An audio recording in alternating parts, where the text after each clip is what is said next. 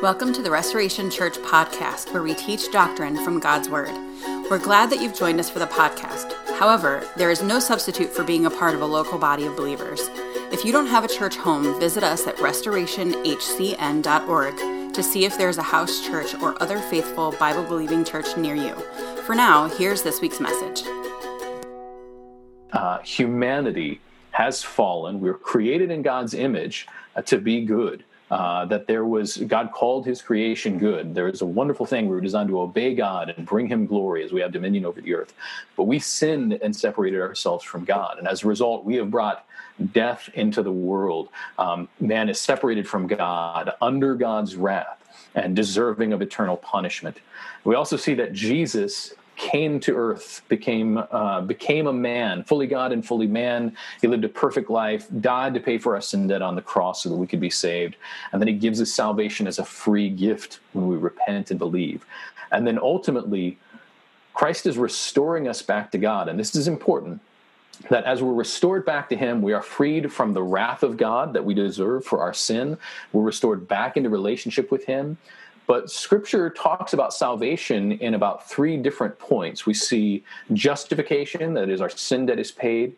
We see sanctification, that's where we're becoming more like Christ. And then ultimately glorification, where even the physical effects of sin on our bodies are taken away. And that's, of course, happens in eternity. So hopefully you're seeing some theme. God's created us in his image. He's created us good. Sin has wrecked that. But through the gospel, he's restoring us back into relationship. And ultimately, this means new creation. In eternity, it means that even our bodies are, and I don't even necessarily want to use the word restoration always. The idea is that we're made new to something even better than before. But if you guys can just think about this, when we're talking about humanity, we need to understand this in context of the gospel. This creation, fall, redemption, and restoration. Of course, redemption is actually the good news of the gospel. The rest is very clear context. Everybody with me? Cool. So in that case, I'm going to ask this question. Some of you all are going through the New City Catechism. A lot of the kids I know are. And so when we're teaching theology of humanity, why not go to this key tool that we've been using? So question 4 of the New City Catechism is, how and why did God create us? And I know that a lot of you are on mute, but could I get the kids especially to answer with me? So how and why did God create us? God created us male and female in his image to glorify God. By the way, quick side note plug for New City Catechism. It's based on the Westminster Confession. It is a great way to use question and answer to teach doctrine to kids. It's based in Scripture. Really good. Highly recommend it. So if we're understanding here, this very first thing we need to understand, when we're talking about humanity, we need to understand that the purpose in our creation was that we would glorify God. And as we know, the very first sin in the garden was related to man wanting to be like God. And throughout all of history, humanity has had a desire to establish himself as something other than what he is, to try to rival God for glory. We see it in the Tower of Babel. We see it in really every sin in the human heart is me rebelling against God and trying to say, no, I want to do it my way, and forgetting or ignoring or resisting the fact that all of this is for God's glory. And so let's just see humanity in the right context. Colossians 1:16 and 17 says, "For by him," that is Jesus, "all things were created in heaven and on earth, visible and invisible, whether thrones or dominions or rulers or authorities, all things were created through him and for him, and he is before all things, and in him all things hold together." This is a very clear communication that all of this, all of creation, including and maybe especially humanity, are here for God's glory. And so he gets even more specific. In Isaiah 43, it says, "Everyone who is called by my name, whom I created for my glory, whom I formed and made." There's this language that those who are redeemed are ones who specifically are bringing glory to God through their redemption. We also see in Romans 9:17, it says, "For Scripture says to Pharaoh, for this very purpose I have raised you up, that I might show my power in you, that my name might be proclaimed in all the earth." So then he has mercy on whomever he wills, and he hardens whomever he wills. I don't know if you catch that in Romans 9. God is actually saying that this wicked ruler, Pharaoh, was allowed to come into power so that God could show his power in destroying him. And so we see this theme in Scripture. Every human is going to bring God glory, either through their redemption as God saves them when they repent and believe, or if they remain in rebellion through their destruction, God is going to get glory. This should be pretty sobering, because we haven't even gotten to our main text yet, but we're looking at this whole idea that throughout all of Scripture, throughout all of history, God's plan has been for humanity to bring him glory through their existence. He specifically wants to get glory through our redemption. In fact, in Romans, it talks about his righteousness is revealed in the work of the gospel. But he also will get glory in judging evil with his wrath. That's a sobering reality that we need to keep in mind as we continue to look at what God says about man. So some key implications here.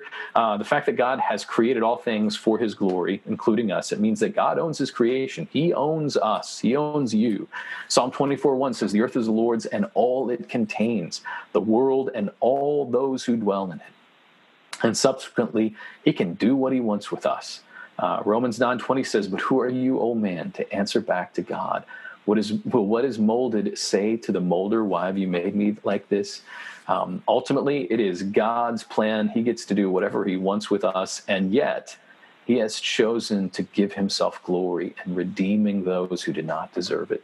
Of course, we've already talked about Isaiah 43 and Romans 9 on this. Hopefully this is giving us the right idea. So as we come to Genesis 1:26 and 27, we're keeping in mind that all of this is about God's glory. So let's read. It says, "Then God said, 'Let us make man in our image, after our likeness, and let them have dominion over the fish of the sea and over the birds of the heavens and over the livestock and over all the earth and over every creeping thing that creeps on the earth.' So God created man in his own image. In the image of God, he created him. Male and female, he created them." I want you to just take note. In this little section here, God mentions his image and likeness 4 different times, as if he's really trying to reiterate this idea that there is something about humanity that is unique, that is distinct, that is important because we are created in God's likeness. He mentions briefly the dominion we're supposed to have over the earth, which we're going to talk about in another First Sunday, but he seems to quadruple reiterate this idea of likeness. And so the question that then comes up is like, all right, so what does it mean that we're created in the image of God? And there is a variety of debates on this. Actually, one of my theology classes, this is part of the discussion group, is they have to decide, all right, so what does it mean to be formed in the image of God? And so I feel like the first thing we need to do is kind of acknowledge what this isn't. First of all, being created in the image of God is not necessarily directly a physical thing. God is spirit, and so whatever it is that is about us that is reflective of God's image, it isn't that we physically necessarily look like God. It's not some physical trait.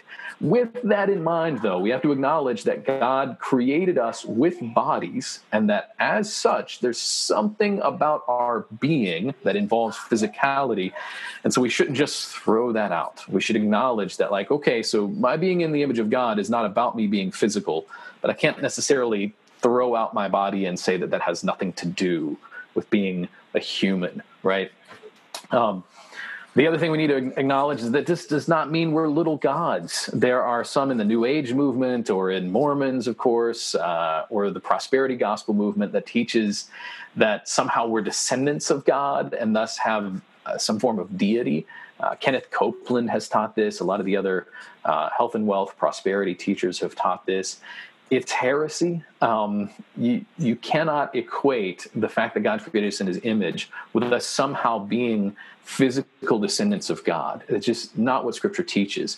They'll usually try to base this idea on some idea that, like, well, everything reproduces after its kind, and they leave out the fact that that's only for created things reproduce after its kind.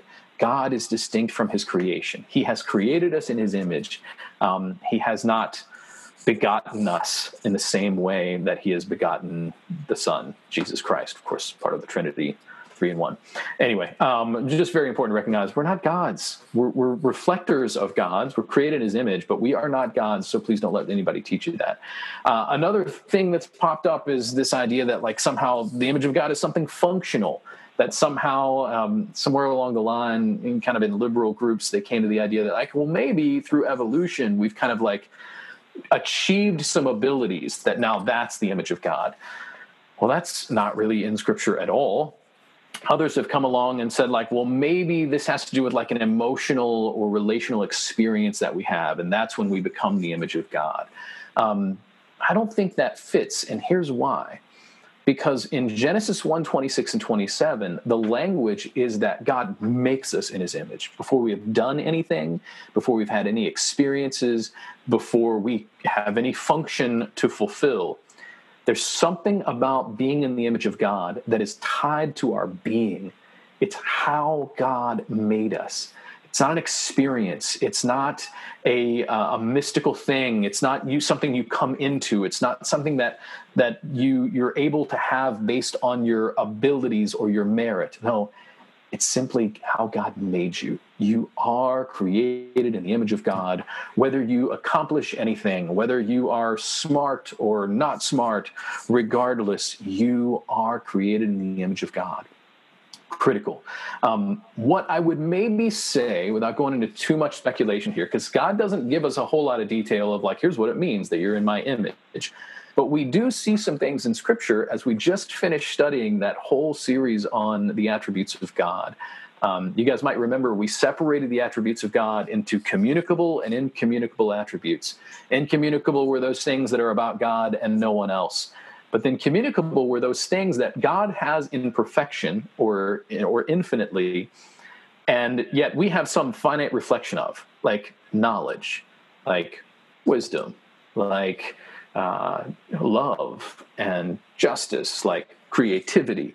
All of those things we can say are attributes of God that humans have some finite reflection of. Those are communicable attributes. So scholars will speculate, and it's only mild speculation to say, if those things are distinct about humans, apart from other beings in the universe, and that reflects something about God, we could say, well, probably those things seem to have something to do with being created in the image of God, and it is part of how we bring him glory with our existence. So we might say, we have language and creativity, that there's something unique about humans in our ability to communicate with words. We have written language. We have art. We have beauty. We have music. We do these things that other beings don't do that seem to be tied to how God has made us uniquely. We have a concern for things like justice and mercy. We have things like that where we don't like what's going wrong. Now, that doesn't mean that's perfect, but we have some sense within us. We have the capacity for love and holiness. We have a desire for immortality. We want freedom. There is something in these things that I would say we can look at and say it seems that these things somehow are ways in which we are in the image of God. But we got a problem here because we recognize that God created humans, male and female, in his image for his glory. But that sin has had a very terrible, devastating effect on the image of God. We're still in the image, but man, there's something wrong. If we have love and justice and mercy and these attributes of God that he has put in us in some finite way, and yet we have to acknowledge that I am not perfectly just. I have some sense of it. But man, I am a wretched sinner. I have intellect. God has given me the ability to know, but man, my knowledge is messed up by the fall. My mind does not always work right. And so the effects of sin and bringing death and destruction into the world, our sin has brought about terrible things for the image of God. Very important that we still point out. Genesis 9:6 talks about murder being wrong because of it damaging, or because it's a destruction of the image of God. I think it's very important to recognize that just because the image of God has been damaged by sin does not mean that we are no longer in the image of God. We are very much still in the image of God. You are still an image bearer. And yet, there's damage to that image. And this is why one of the reasons we point out that salvation in Christ involves being formed in the image of Christ. There is something that happens in salvation where I am no longer under the headship of the first Adam. I am under the headship of the second Adam, that being Christ. And I'm being formed into his image, that God is doing a work in this new creation to bring about wholeness. Normally, if we were all together, I would be like, any questions at this point? I recognize we're teaching some theology here. We're not doing always a traditional sermon. But if we can just kind of understand it, there's incredible implications as a result of this. First of all, murder and abortion is evil because of the image of God. Genesis 9:6 says, whoever sheds the blood of man, by man shall his blood be shed, for God made man in his image. We can talk about all the things that James 2 talks about, not showing favoritism to others, which kind of rules out tribalism and racism and classism and any other ism of that nature. James 3:9 says, he's talking about our tongue, and he says, with it we bless our Lord and Father, and with it we curse people who are made in the image of God. And he's essentially saying this shouldn't be. Even the sin of slander is tied to the reality that humans are created in the image of God.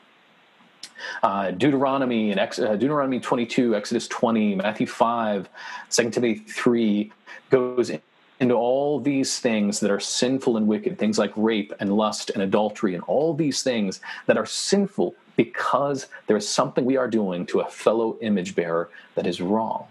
Similarly, 1 Corinthians 6:9, Leviticus 18:22 gets into how homosexuality and sexual immorality of any kind is sin because it is an attack on the image of God as he has created us male and female.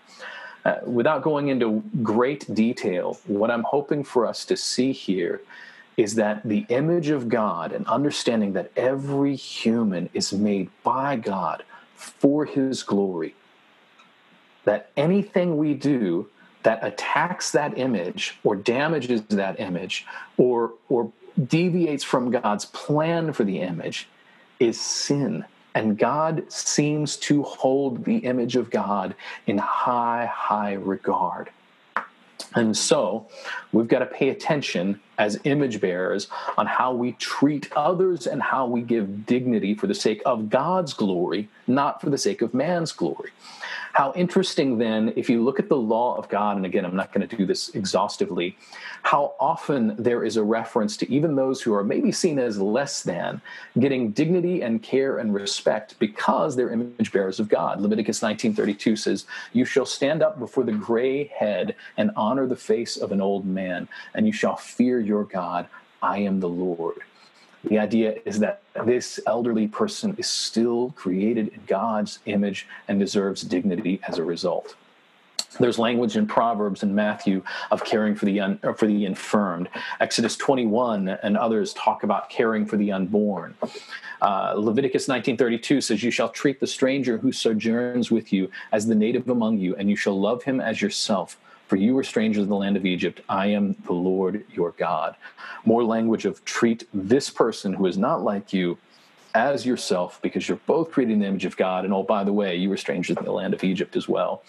Leviticus 19:9 gives instructions on caring for the poor, specifically as it relates to how you harvest your food and leaving room for those who do not have food to come and harvest on the edges of your garden or your vineyard. Leviticus 19:14 says, you shall not curse a deaf man nor place a stumbling block before the blind, but you shall revere your God. I am the Lord. Again and again and again, the language of Scripture, including the last half of the 10 Commandments, Commandments 5 through 10, you'll point out, all refer to how we are to care for other image bearers, not committing adultery, honoring father and mother, not murdering, not stealing, not coveting, not lying. These all have to do with how we treat our fellow image bearers.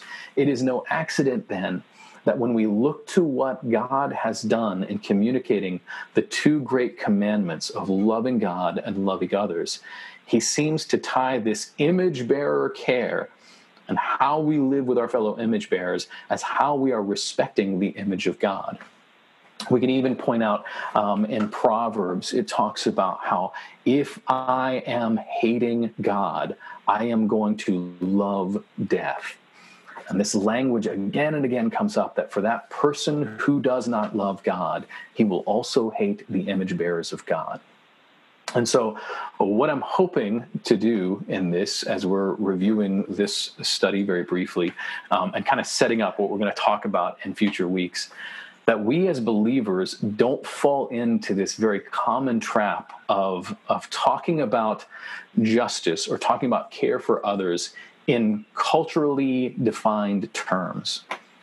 You guys have probably seen during the riots and during the follow-up from all of the police abuse and people abuse and everything else, that there's so much language on what might be fair, what might not be fair. And very seldom has anybody come to the table and said the reason why a police officer kneeling on the neck of another man until he dies is wrong. It's because that man is created in the image of God. The reason why rioting and breaking the windows of a storefront is wrong is because that store owner is created in the image of God. The reason why slander is wrong is because that person that you're slandering is created in the image of God, and he is getting glory one way or the other in that person's life. And I should treat that person with the dignity that is deserved for an image bearer, not because they have merit in their life, not because that they've done something in their life, but as a matter of who created them and why. I should give dignity, because in doing so, I am giving glory to the Creator. And so as we're kind of coming to a close here, I want us to pay very close attention. I am grieved at how many believers seem to be allowing the culture to define what is right and what is wrong and why. And it is going very, very poorly. There's no question that the language of our culture is failing to fix any issue related to anything as it relates to the image of God. Obviously, racism is the big thing that's being dealt with right now, and it is being dealt with such failure. So brothers and sisters, could we just keep coming back to the issue of that person has dignity because he's created in the image of God? Nobody else has that. Nobody else has any reason to bring about why something is wrong. And we get to come to the table and say, because he's created in God's image. Because God's word has said that person has dignity regardless of their situation. The police officer has dignity because he is created in the image of God. The black man has dignity because he is created in the image of God. The suburban housewife has dignity because she's created in the image of God. The unborn child deserve protection and dignity because they're created in the image of God. Image bearers. So hopefully we're setting this up a little bit in the coming months, next couple of First Sundays. I want to get into, okay, so what does it mean that man and woman being created in the image of God? Why does he specifically say that? Why is the gender of male and female so important in this biblical revelation of the image of God? Why then do these other things stand out as so important? What effect has sin on the image of God? We referenced that a little bit already. But most importantly then, what effect does the gospel have on the image of God? And as we see in the gospel, God is redeeming back his creation for the sake of his glory. He is restoring us to what we were meant to be from the beginning, and he's doing it for his glory through redemption in Christ. Jesus paid our sin debt. He rose from the dead, and through repentance and faith, we're restored back into this new creation. So I'm going to pray, and then if there's comments, I realize we've covered something very, very brief here, but if there's comments or questions, we can take them.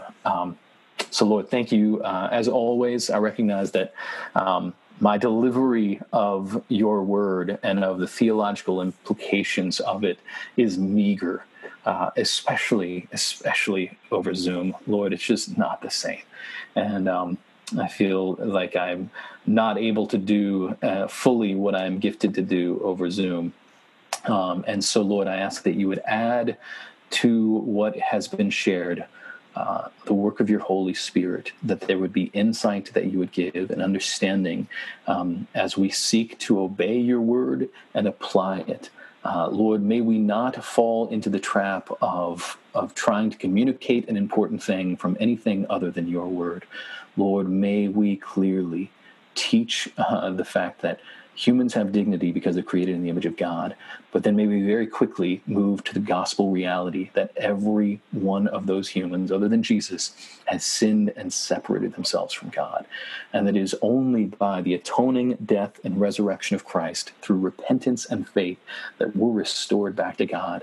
Lord, may we not get caught up in all of the mess and all of the discussion about critical race theory and what justice is and what law is going to fix this. Lord, may we be relentless in our communication of the gospel. May we bring everything to the gospel. The discussions about value of humanity, discussions about sin and brokenness, and discussions about hope, may they all be back to the gospel. So we ask that you would receive glory. We ask all this in Christ's name. Amen. Thank you for listening to Restoration Church Podcast.